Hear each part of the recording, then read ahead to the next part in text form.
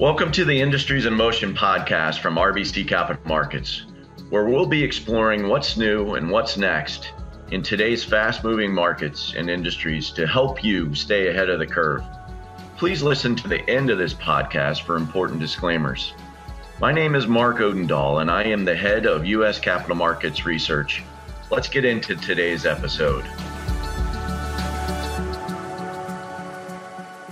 I'm joined today by Gerard Cassidy. Gerard is RBC's bank strategist, as well as covers large cap banks. Gerard has been here for nearly 3 decades. Gerard is also the president and on the board of directors of BAB. BAB is the Bank Analysts Association of Boston. And it's also interesting to know that back in the 90s, Gerard is the creator of the Texas ratio.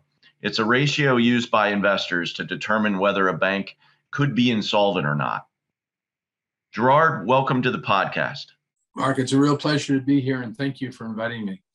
Over the last 18 months, we've had a bank cycle. How does that compare to the cycles that you've seen over your 30-year career? Mark, this last cycle is unprecedented due to the activities and actions by the Federal Reserve and our U.S. federal government. When you compare this cycle to the prior cycles, I went through the 1989-1990 cycle, the 01-02 cycle, and of course, the one we all remember, the 08-09 cycle. And in those cycles, the bank stocks were devastated due to rapid credit deterioration. Normally, you get credit deterioration when the economy goes into a recession. So last year, as the economy plummeted, the actions by the Federal Reserve and the federal government were extraordinary. As we all recall, the federal government pumped in trillions of dollars into the economy, and the Federal Reserve opened up its balance sheet to an unprecedented level. The outcomes of those actions was that the banks avoided a credit cycle. The industry prepared for the credit losses at the start of last year by building up their loan loss reserves. And in doing so, they damaged, of course, earnings in 2020. But as they discovered, as the year progressed and the economy came back so rapidly due to the federal government and Federal Reserve actions, the banks avoided a credit cycle, which is, again, unprecedented, going back even the years before I even started covering the industry. So this one really was quite different than any other downturns we've experienced in my career over the last 30 plus years. And now, as we look forward, we think the outlook is actually quite positive for the banks. You mentioned the industry avoided a credit cycle. Going forward, what do you think the drivers will be for shareholder returns? It's going to be interesting because the recovery in earnings kicking off in 2021 have been driven by what we refer to as loan loss reserve releases. Once again, the industry set aside billions of dollars to handle the expected credit losses from the recession in 2020 and didn't need to use them. So now they're putting them back into earnings, and earnings have been quite strong through the first 6 months of 2021. But we all know the earnings releases are almost one-time in nature, and they're going to fade away as we enter into 2022. So it's going to come back to core fundamentals for the banking industry. And the 2 biggest drivers for fundamental growth to drive shareholder value over the next 18 to 24 months will come from loan growth and a steepening of the yield curve. These factors obviously have always been there for the banks and have always recovered after those cycles that we've been through over the last 30 years. So we expect loan growth to come back, and we also expect to see a benefit or a tailwind from a better interest rate environment that we anticipate over the next 12 to 18 months.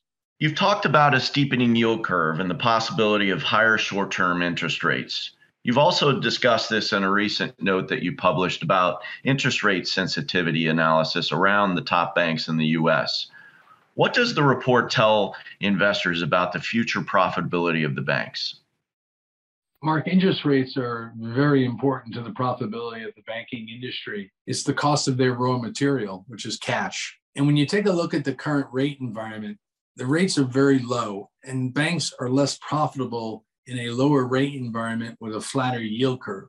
Therefore, a steepening curve would add to their profitability. Now, as you may know, the long end of the curve is affected by a number of different factors, but most importantly, it's being impacted by the Federal Reserve's policy their monetary policy of quantitative easing. And essentially what that is they're coming into the markets every month buying $120 billion of securities, 80 billion of governments, and 40 billion of mortgage-backed securities. This is obviously creating excess demand, you could argue artificial demand.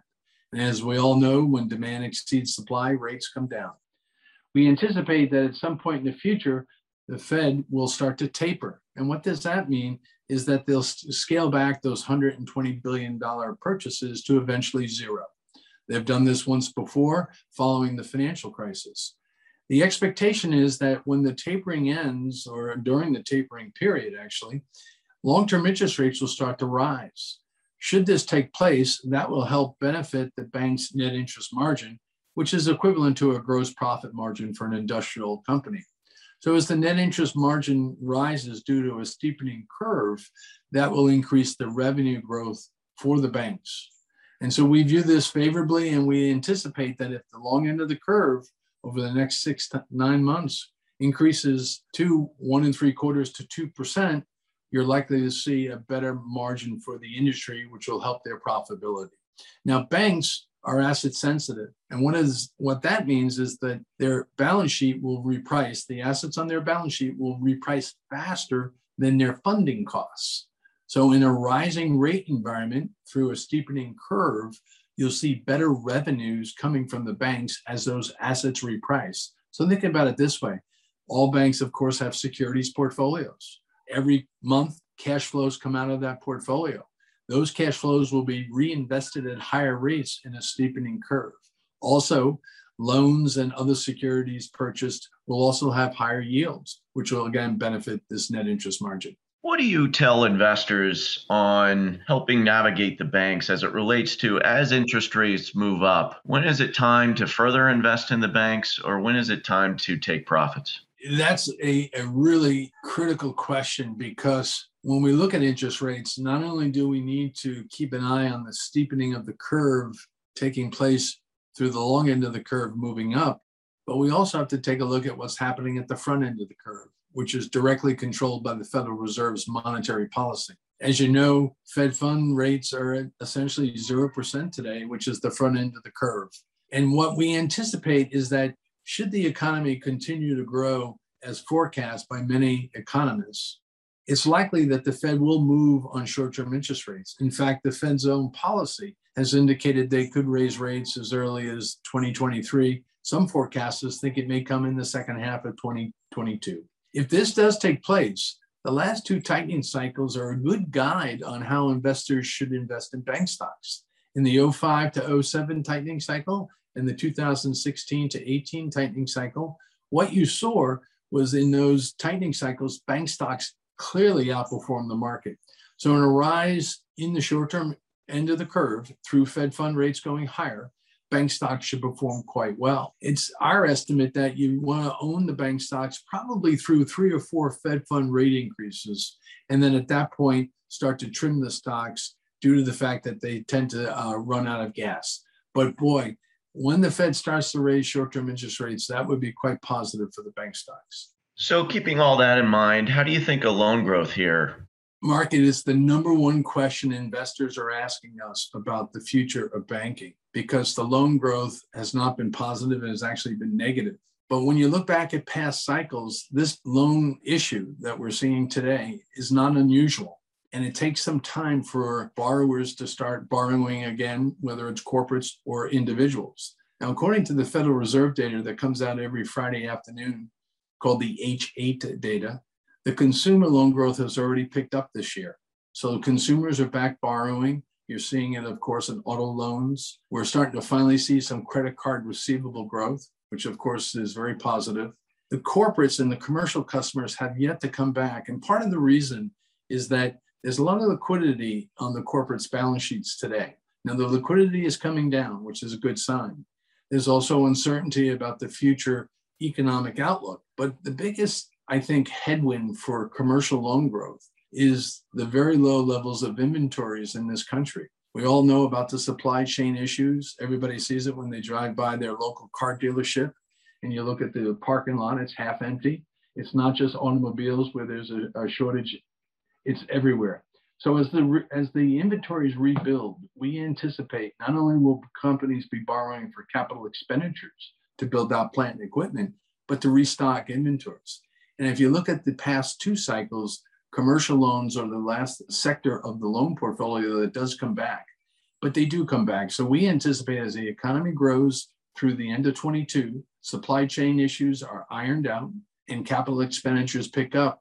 The banks will benefit not only from the consumer loan growth we're already seeing, but they're going to benefit from commercial loan growth over the next 12 to 18 months.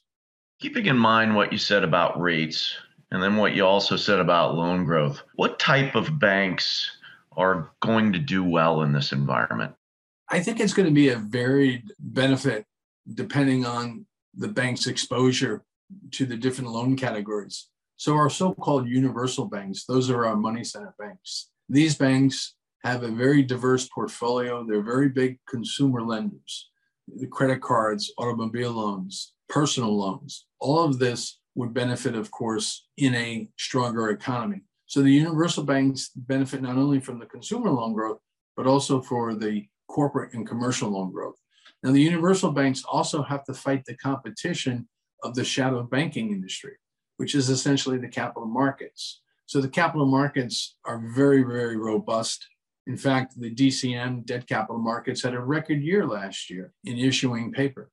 And so I would suggest that the universal banks will benefit. They may not receive as much benefit on the commercial side as the regional banks, but they certainly will benefit in the commercial area, but also the consumer area. On the regional side, this is where the commercial benefit will be the best, because the regional banks customers generally don't have as much access to the capital markets. And these regional banks will benefit as the economy comes back, particularly, as you know, as the recent Census Bureau indicated, the real growth in this country is in the southwest and southeastern parts of this country. And so the banks that have presence there will probably see a bigger benefit from growth than the banks that are in the upper Midwest or in the northeastern part of the United States. So you just went over several positives for the banks. What are some of the risks to this bullish outlook? There's always risks, as we know, as we saw with the start of the pandemic, which came out of left field for all investors.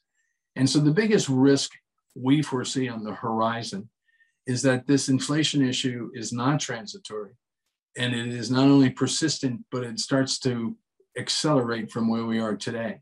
If that was to happen, the Fed would probably have to move more aggressively. And again, initially, when the Fed starts to raise Fed fund rates, we have seen in the last two cycles, the 05 to 07 cycle, and then more recently in the 2016 to 2018 cycle.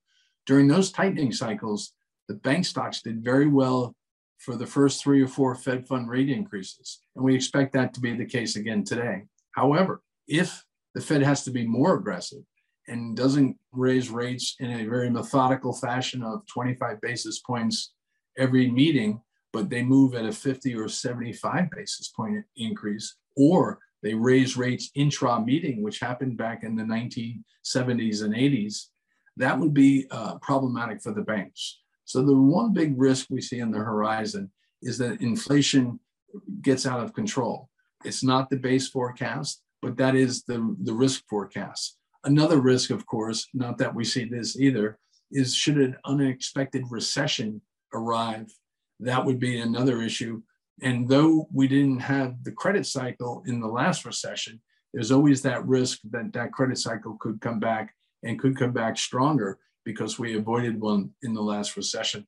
What are some of the lasting impacts of the pandemic on the bank industry? That's an interesting question, because some of the trends that had already started were accelerated during the pandemic. And probably the most lasting impact is the adoption of digital use by customers at banks. As we all know, the banking industry started with internet banking back in 2001, but it really didn't take off until the introduction in 2008, 2009 of the iPhone. Since that time, digital banking has really taken off. And as many of us know, as consumers of banks, we all use the access to our own personal accounts through the phone. And because of the pandemic, and due to the closures of branches and the stay-at-home orders, many people who were reluctant to move into the digital channel were forced to. So the adoption rates moved up quite meaningfully. And in fact, Zelle, which is the P2P transfer mechanism, has now surpassed Venmo as the largest mover of money between consumers. And Zelle, which is, again, the bank product, was introduced in 2017 and has quickly become the dominant transfer mechanism between consumers. And so when we go forward, I think you're going to see an expansion of the digital channel. Banks are investing heavily here. They're combating the fintech companies who have a very narrow focus, are very good, but they just don't offer the breadth of products through the digital channel, which gives the commercial banks the advantage over the fintechs. So that investment in digital and other investments needed to compete, how is that driving M&A in the banking sector? It's important, and it has been a factor, no doubt about it. Since I've started covering the banks, we had, at the beginning of my career, over 18,000 banks in the United States. Today, we're down to about 5,100. And so the consolidation over the last 3 decades has been immense, and it continues today. Economies of scale has always been important for banking, and even more so today because of the technological demands that the banks are confronted with to offer these products through the digital channel. Now, that doesn't mean we're going to see our banking industry in 10 or 15, 20 years from now have 5 or 6 banks. We do expect to see amongst the top 20 or 30 banks much more consolidation over the next 10 years. But in the end, we still have thousands of community banks in this country that are not publicly traded, privately owned. In some parts of the country, we have what they call mutual savings banks, which are owned by the depositors. But amongst the publicly traded banks, and to your point, I think this technology demand is going to be one of the catalysts to drive more consolidation. In fact, it was one of the biggest catalysts for one of the biggest mergers we've seen in the history of banking when SunTrust Banks and BB&T merged or announced their merger back in February of 2019. So this technology demand is real. It's not going away. It's only getting bigger, which over time will be one of the catalysts to drive this consolidation further over the next 5 to 10 years. What other threats can you discuss to the traditional banking model? I guess the biggest threat to the traditional banking model is the invitation or the biggest technology companies choosing to become bank holding companies. That's not likely, but there's always that possibility. And to obtain a banking charter as a non-bank, you need to create a bank holding company. And so the laws would have to change to allow this to happen. Also, the technology companies would have to see their multiples collapse ahead of time so that absorbing or becoming a bank would not drag down their multiples. I don't foresee that happening anytime soon. Now, the other threat is more regulation. Under the new administration, they're much more focused on bank regulation than under the Trump administration. And so that would probably be the more immediate threat, is that this administration focuses more on the Consumer Financial Protection Bureau issuing more regulation to regulate the banks. So that would be the near-term threat. And when I say threat, it's not a threat that would derail the banking system.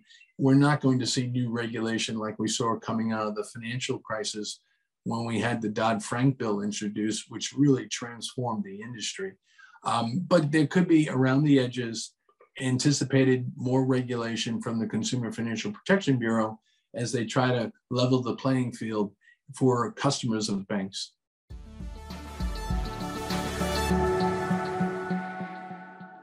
Gerard, thank you very much. This has been a terrific rundown of the banking industry. It shows your decades of experience. Thank you very much for your time today. My pleasure, Mark. Thank you for inviting me.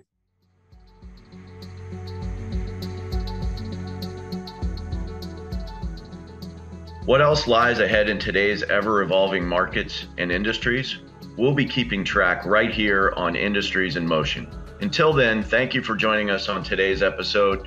Make sure you subscribe to Industries in Motion wherever you listen to your podcasts.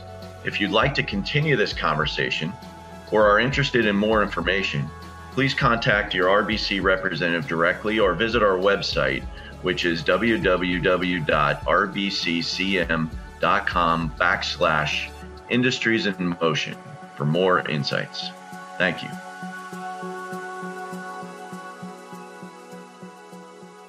This content is based on information available at the time it was recorded and is for informational purposes only. It is not an offer to buy or sell or a solicitation, and no recommendations are implied. It is outside the scope of this communication to consider whether it is suitable for you and your financial objectives.